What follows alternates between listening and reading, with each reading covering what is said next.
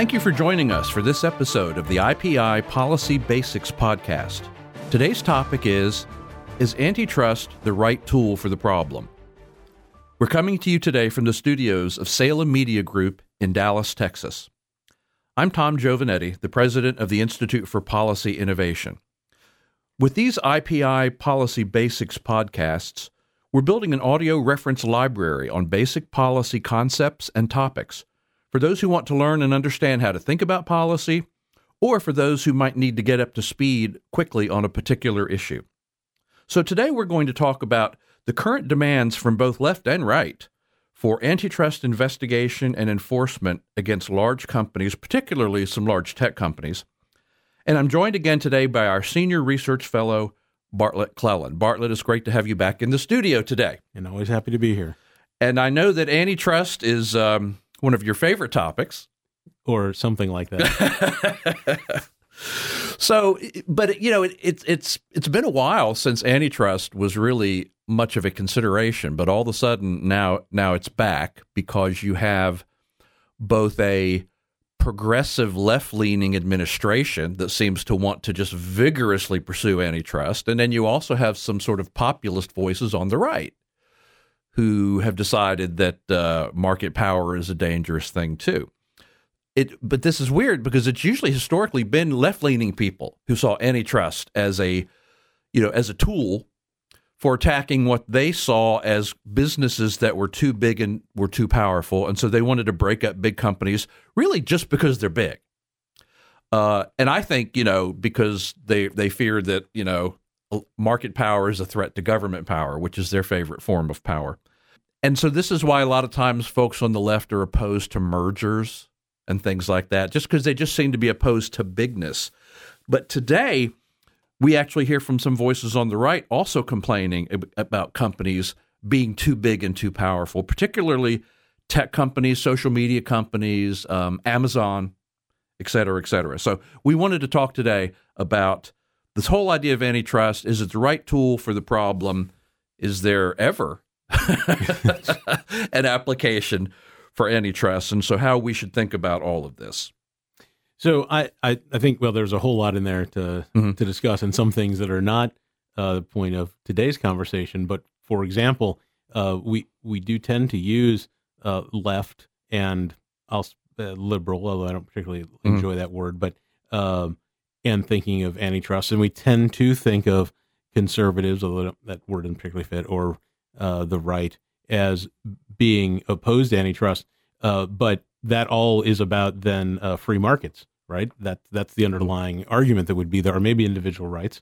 And so I think there's a great query to say, and we'll get to this maybe a little bit later, a little bit in the philosophy here. But are the parties, however you title them, still aligned with that principle or not? And it seems the answer is, at least for on the fringes, no. The fringes are more like each other than the middle. But the other question you raised is there ever a reason to use antitrust? And I think the analogy I like, and I think it's apt, is to think of antitrust as I use the word maul because that's a large war hammer, so to speak. But just think of it as a hammer. Yeah. There are uses for a hammer sometimes, but you don't just go around banging on everything because it somehow isn't working right. You don't take a hammer to your television set, for example. So even in the situation where you might thump something, you still don't hammer it.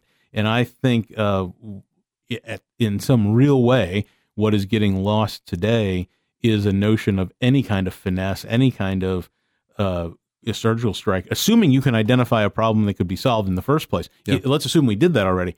Then what is the right tool? So I think talking about whether it's right or when it's right is apt, and I will just put my skepticism on the table and say I don't think it's very often to be used.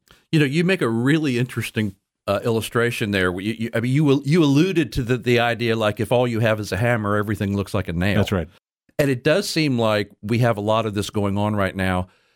They have antitrust power, enforcement power, and so now everything looks like too big, too much market power. That's right. Whereas, as I think we're going to talk about in a few minutes, antitrust is probably not the right tool to use for whatever problem people are trying to address. Well, let's talk about just the idea of antitrust in general. And I think that I'm correct in saying that the whole idea of antitrust law was basically a creation of the progressive era, right? It was. Yeah, that's right. Mm-hmm. And several major cases, court cases along the way, kind of, and laws. Mm-hmm. The three different laws that passed long ago that certainly targeted railroads and oil and gas. Mm-hmm. That are kind of probably the most so you had to break areas. up a Standard Oil. That's right. And you had the trust busters. That's right. And that was a huge court case that laid out some principles of antitrust. So there's been common law and then several laws. The Sherman Act, people are familiar with that. Clayton Act, people familiar with these names that were passed, but all during the progressive era and all infused with the notion and the philosophy or the push of the progressive era. Specifically, the idea that the technocrats in charge of government during the progressive era knew better how capital should be allocated, how markets should work, than the actual businesses and the actual players in the market themselves. That's right. That's always been, or I shouldn't say always, in its founding. Yeah. That was the belief. To, I guess, boil it down to its most simple form. Some organization, some company had gotten too large in somebody's estimation for what it was they were supposed to be doing, or in that case, and sometimes not doing. There are to mention quickly, there are terms people probably have heard, like tying, if you followed the Microsoft case. They're collaborating with other companies to try to fix a price. Right. People have probably heard of this notion of, hey, how are all the gas stations on the corner? They all have the same price. Well, if they all got in a room and colluded to come up with that price and then held that price, that's illegal under antitrust law. Yeah. If you happen to observe it and you're meeting the market, that's a different story. But people probably have thrown some of this stuff around, and what that all is antitrust. Yeah, and you and I are pretty radical proponents of free markets, but I think even we would agree. I mean, even Adam Smith said that, I won't get the quote right, but Adam Smith even said that there's never a time that 4 or 5 businessmen don't get together that they're not tempted to collude. That's right. Yeah. Yes. And so, even as radical proponents of free markets, we would still argue, no, you don't want price fixing. You don't want real collusion. You don't want real price fixing and things like that. Right. You don't want things to look like fraud. I mean, that's essentially a form of fraud on the consumer. Right. Yeah. Exactly. And, that sort of goes to this whole idea, and it's a good transition to, we want to spend some time talking about this idea of consumer welfare. Right? Because as we said in the progressive era, the driver behind antitrust was this idea that appointed intellectual government technocrats were smarter and knew better how to run the economy than the actual real-life decisions that are made by producers and consumers in the marketplace. But in recent decades, that's really changed because of some very influential work that was done on the idea of the consumer welfare standard. And that the ultimate goal, in fact, we did a Policy Basics podcast on this earlier this year called Why Consumer Welfare Should Always Come First. And the idea here is that very often consumer welfare is enhanced by scale, by companies having big enough scale to do things. I mean, it doesn't take a lot of scale to run a donut shop, but it takes a lot of scale to run a broadband network, And you can't, I still remain amazed at Amazon. I mean, I've literally had the experience of ordering something from Amazon in the morning and having it delivered that same day. And as you know, I don't live in an urban area. I live out in the country. That's right. Okay. You can't achieve that level of customer service without scale, So the whole idea of the consumer welfare standard, I'll express it my way, and then I'll ask you to sort of express it in a more technical policy way, right? But the whole idea of the consumer welfare standard is that the ultimate goal is benefits to consumers. And if a company is able to deliver more benefits to consumers because they've achieved scale, then that's a good thing, not a bad thing. And that the only time we would actually step in and say that a company is misbehaving is if there's pretty clear evidence that they are harming consumers with their market power and their scale. That's right. And frankly, just a quick side note, I'm not even sure what that harming to consumers would look like, because that, again, is going to be in the courts, I could imagine that. In legislation, I have a hard time understanding how they'd ever get to the facts or understanding what that harm would be. So I'm always skeptical of legislative action in this area because, frankly, it's just not. It never solves the problem because it's way late, number one. And then number two, they're not triers of fact. They're not finders of fact. They're lawmakers, not law interpreters. And so it's completely misapplied to go to the legislative. But this whole notion of consumer welfare, to me, is the only rational place to go with antitrust. I don't understand. You either sit in a place where you just say there is a person, or maybe a group of three, maybe we get to 5 people if you get really crazy, who can arbitrarily decide how to create and then manage a marketplace going forward. Or you believe in a free market. And in a free market, it's totally messy. We all get that. There are bubbles that happen. There are other kind of distortions along the way, but we believe in the long run, not the snapshot. We believe in the motion picture, right? And so as you watch the motion picture play out, most of those problems get resolved. Unless government gets involved, and this is why people glibly say, and frankly, it's almost true to a fault, that the only time you really end up with monopolies is when the government has somehow been involved or sponsored them in the first place. Exactly. Because that's how that situation goes on for a long time. But more importantly to me, on the consumer welfare side, this is a fundamental piece, I think, of understanding at least this country. And this is why it burns me up when we compare it to Europe. I mean, pick any country. European history is completely different than U.S. history. Pick legal history. It's not completely. It is largely different than ours. Obviously, we take some of our history from the British common law approach, and we took some of those laws, frankly, dating all the way back to Anglo-Saxon times. But for the most part, most of Europe operates completely differently, has completely different history, completely different understanding of the marketplace, similar to ours, but not the same.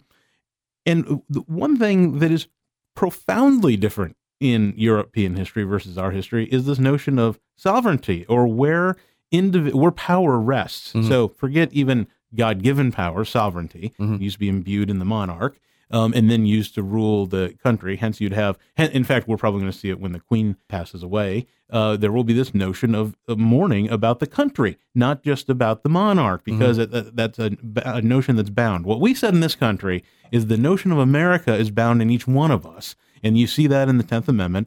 Powers are reserved to the states or to the people. That's that notion.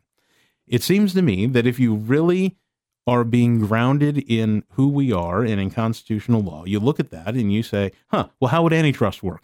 Well, antitrust can then only work if the people have the power. If the people are then somehow disenfranchised, then the people are the ones who would right that wrong. Not, there's a company and it's so big we have to break it up. That's not the point. The point is not measuring bigness. The point is, are the individuals somehow disenfranchised? And the people would right that wrong primarily through the decisions they make in the marketplace, right?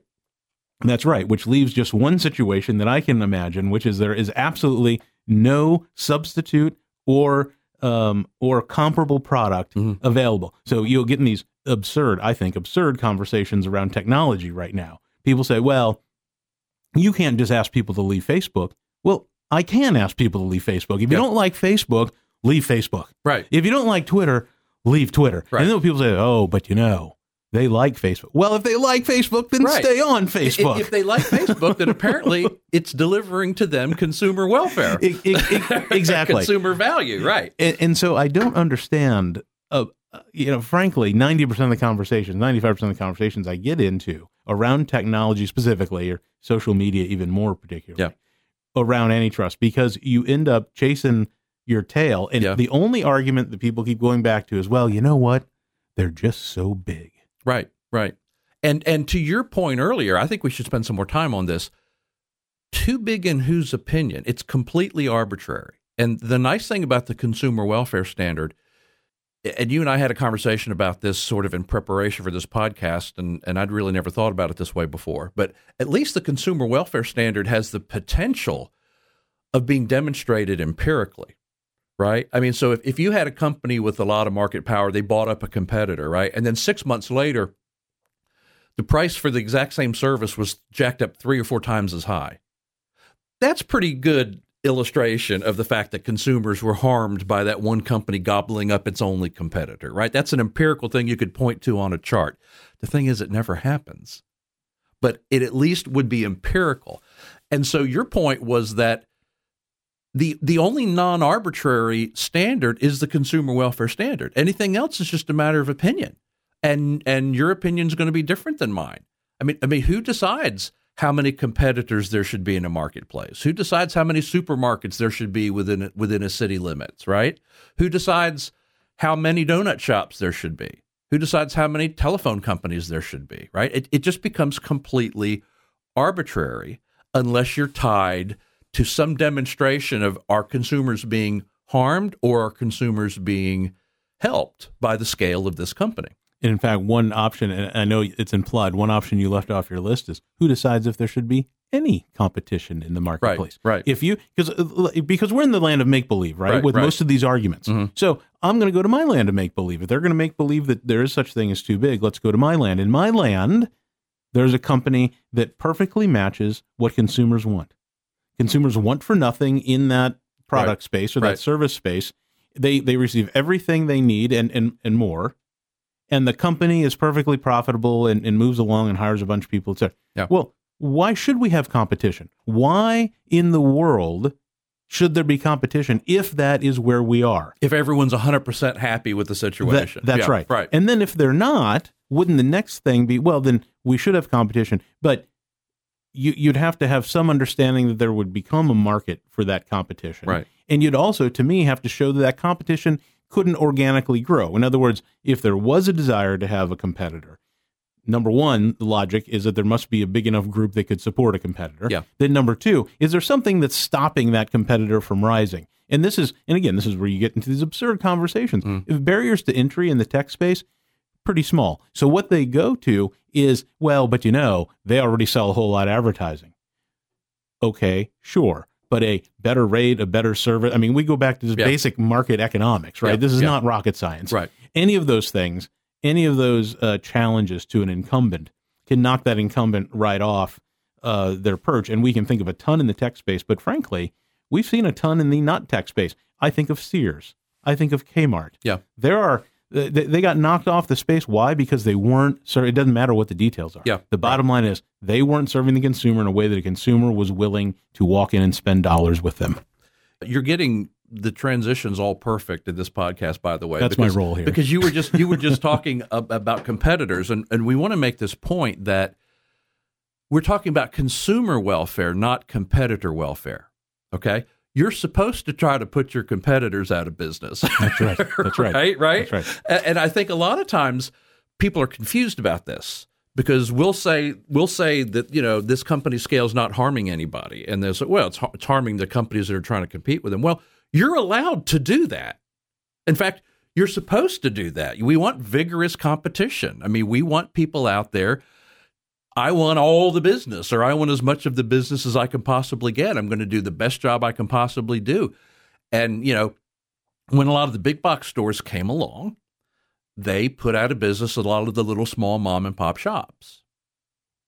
And I mean, if you own a mom and pop shop or something like that, that's a bummer, right? But it's also creative destruction.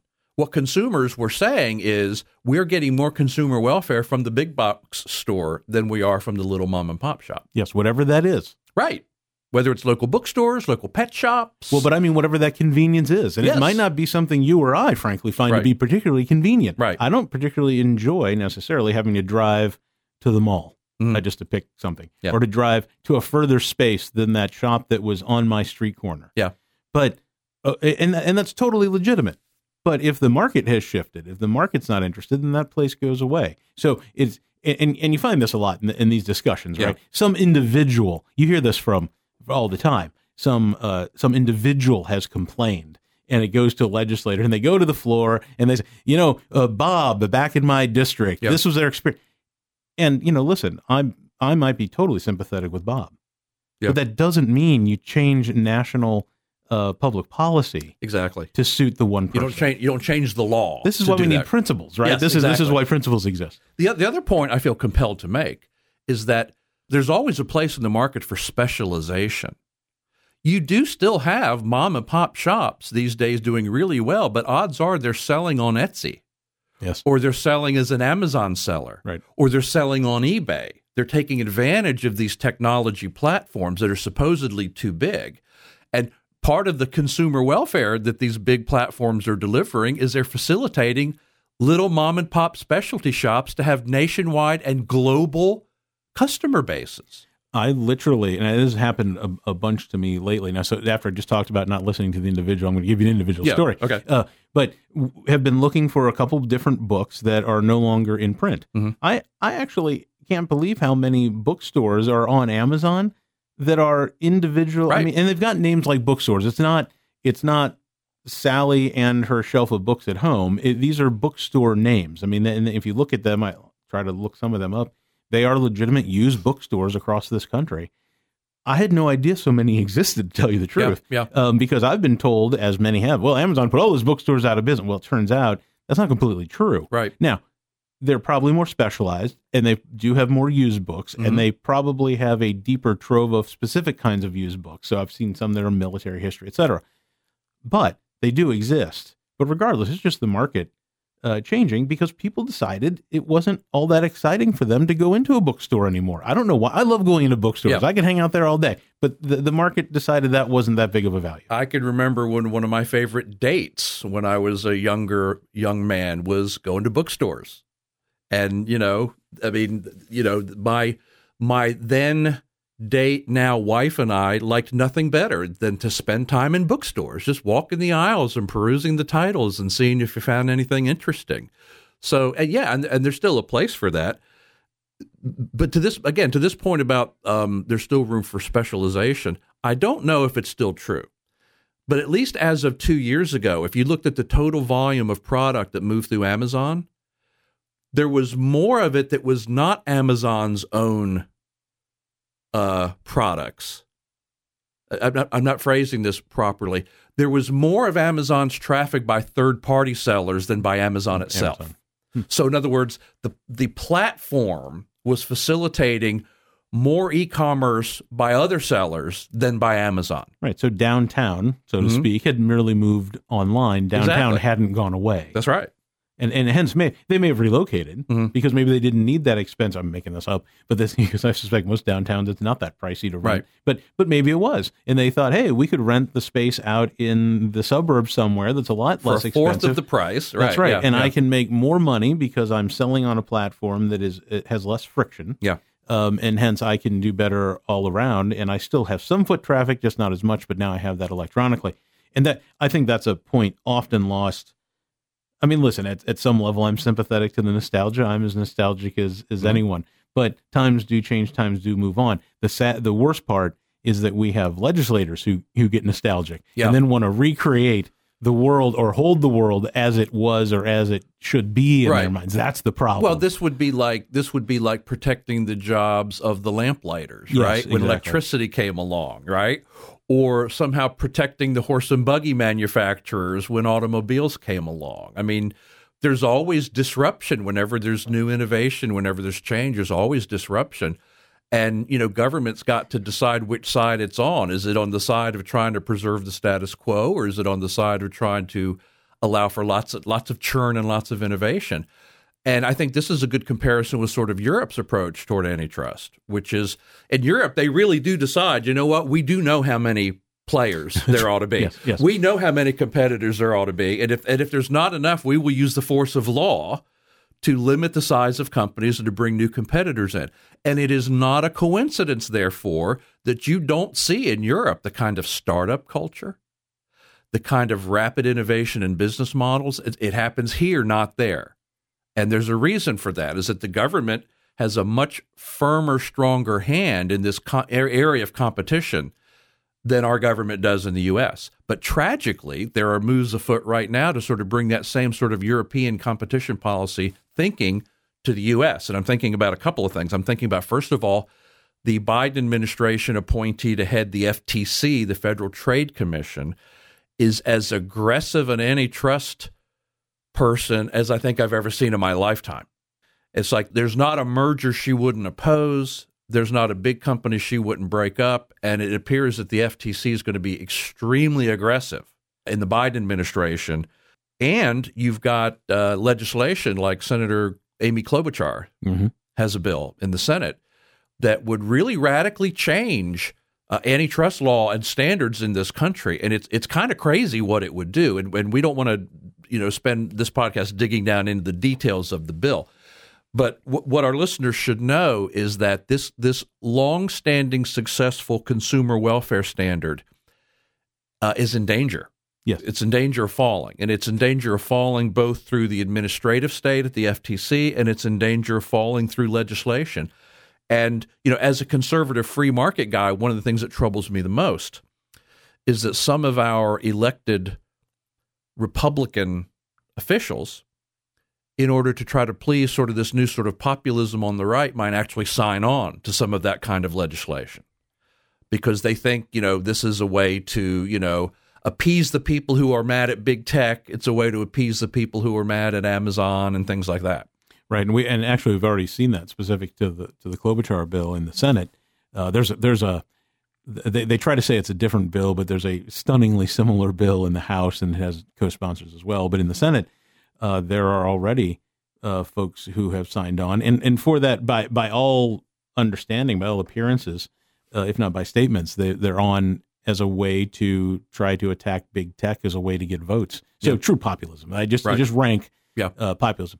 In fact, Senator Grassley is a co-sponsor on that. Now, I'm not saying that's why he's on there. He, in fact, by no evidence has gone down that path per se. But what I would say about Klobuchar bill at 10,000 foot is anything that people find to be convenient online today, this bill will probably make not as convenient tomorrow, if not outright get rid of.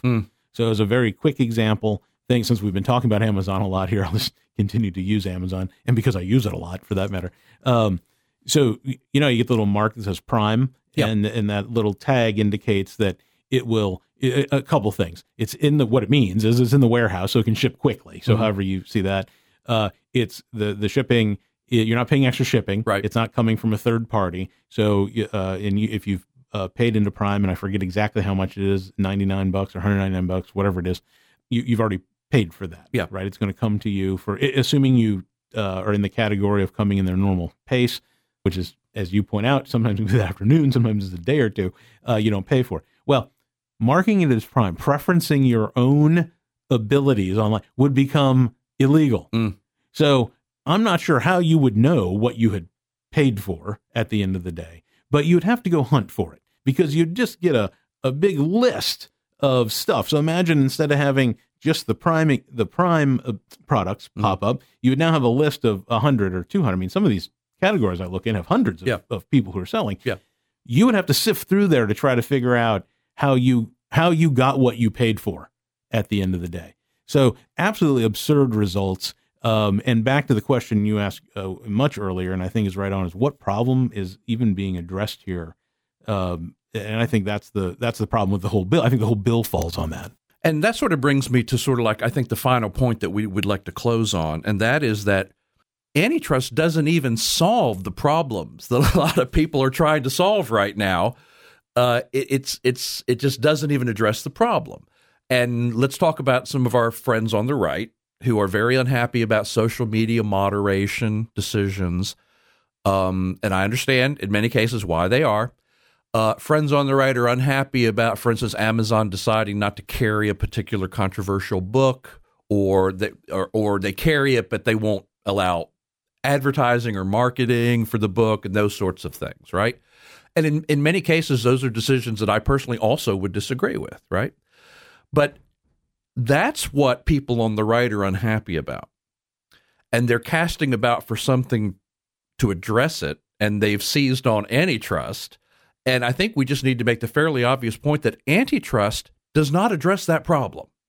I mean, forcing Facebook to sell Instagram, which is one of the very few places in this whole area that you could even see a natural cleave, right? Forcing Facebook to sell Instagram doesn't have anything to do with Facebook's content moderation decisions, right?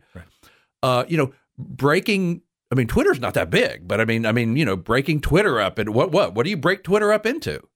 Here's the piece that does 70 characters. Here's the piece that does 140. How do you even do that, right? Or like Amazon. I mean, what do you do to Amazon? You do the things you were talking about in the Klobuchar bill, right? You say things like, you can't sell your own products. You can only sell other people's products. Just incidentally, I know somebody. I didn't know that Amazon literally has a line of men's dress shirts. I didn't know they did that. Oh, their own They line. have their own line. I think it's called either. Amazon Basics. And somebody I know, that's his go-to white dress shirt is the Amazon Basics dress shirt. By the way, we should note we have not been paid to endorse Amazon. No. We've not been paid by Amazon to talk about this. Although now we might be open to it. Oh, yeah. But what I thought was comical was he said, okay, now it's getting real. If they're going to take away my Amazon Basics dress shirt, now it's getting real. Now it's hitting the fan. That's where he was afraid that this antitrust stuff was going to hit him personally, right? But if you're unhappy about content moderation decisions, if you're unhappy because you suspect these companies are left leaning in their politics, if you're unhappy because you think that Amazon should not have blocked advertising for that book on transgenderism or something like that, look, I mean, we get it. We understand why you're not happy about that. But antitrust does not address that problem. That's right. Well, it only addresses it in this way, to be fair. Making government a gigantic bully. Yes, right. That's really it. Yeah. And I think that is what is maybe the most odious of all of this, and for a bunch of reasons and whatnot. But shouldn't we expect better? Just straight up, shouldn't we expect better?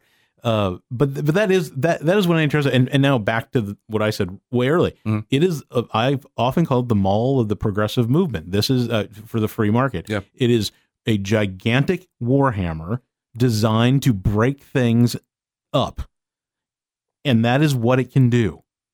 And that is what they seem to want to do, because somehow then they believe that scattering these pieces, because they've been such bullies, that I guess there would be a fear in the marketplace, or a fear amongst consumers, or a fear amongst entrepreneurs, that I best never go down that path.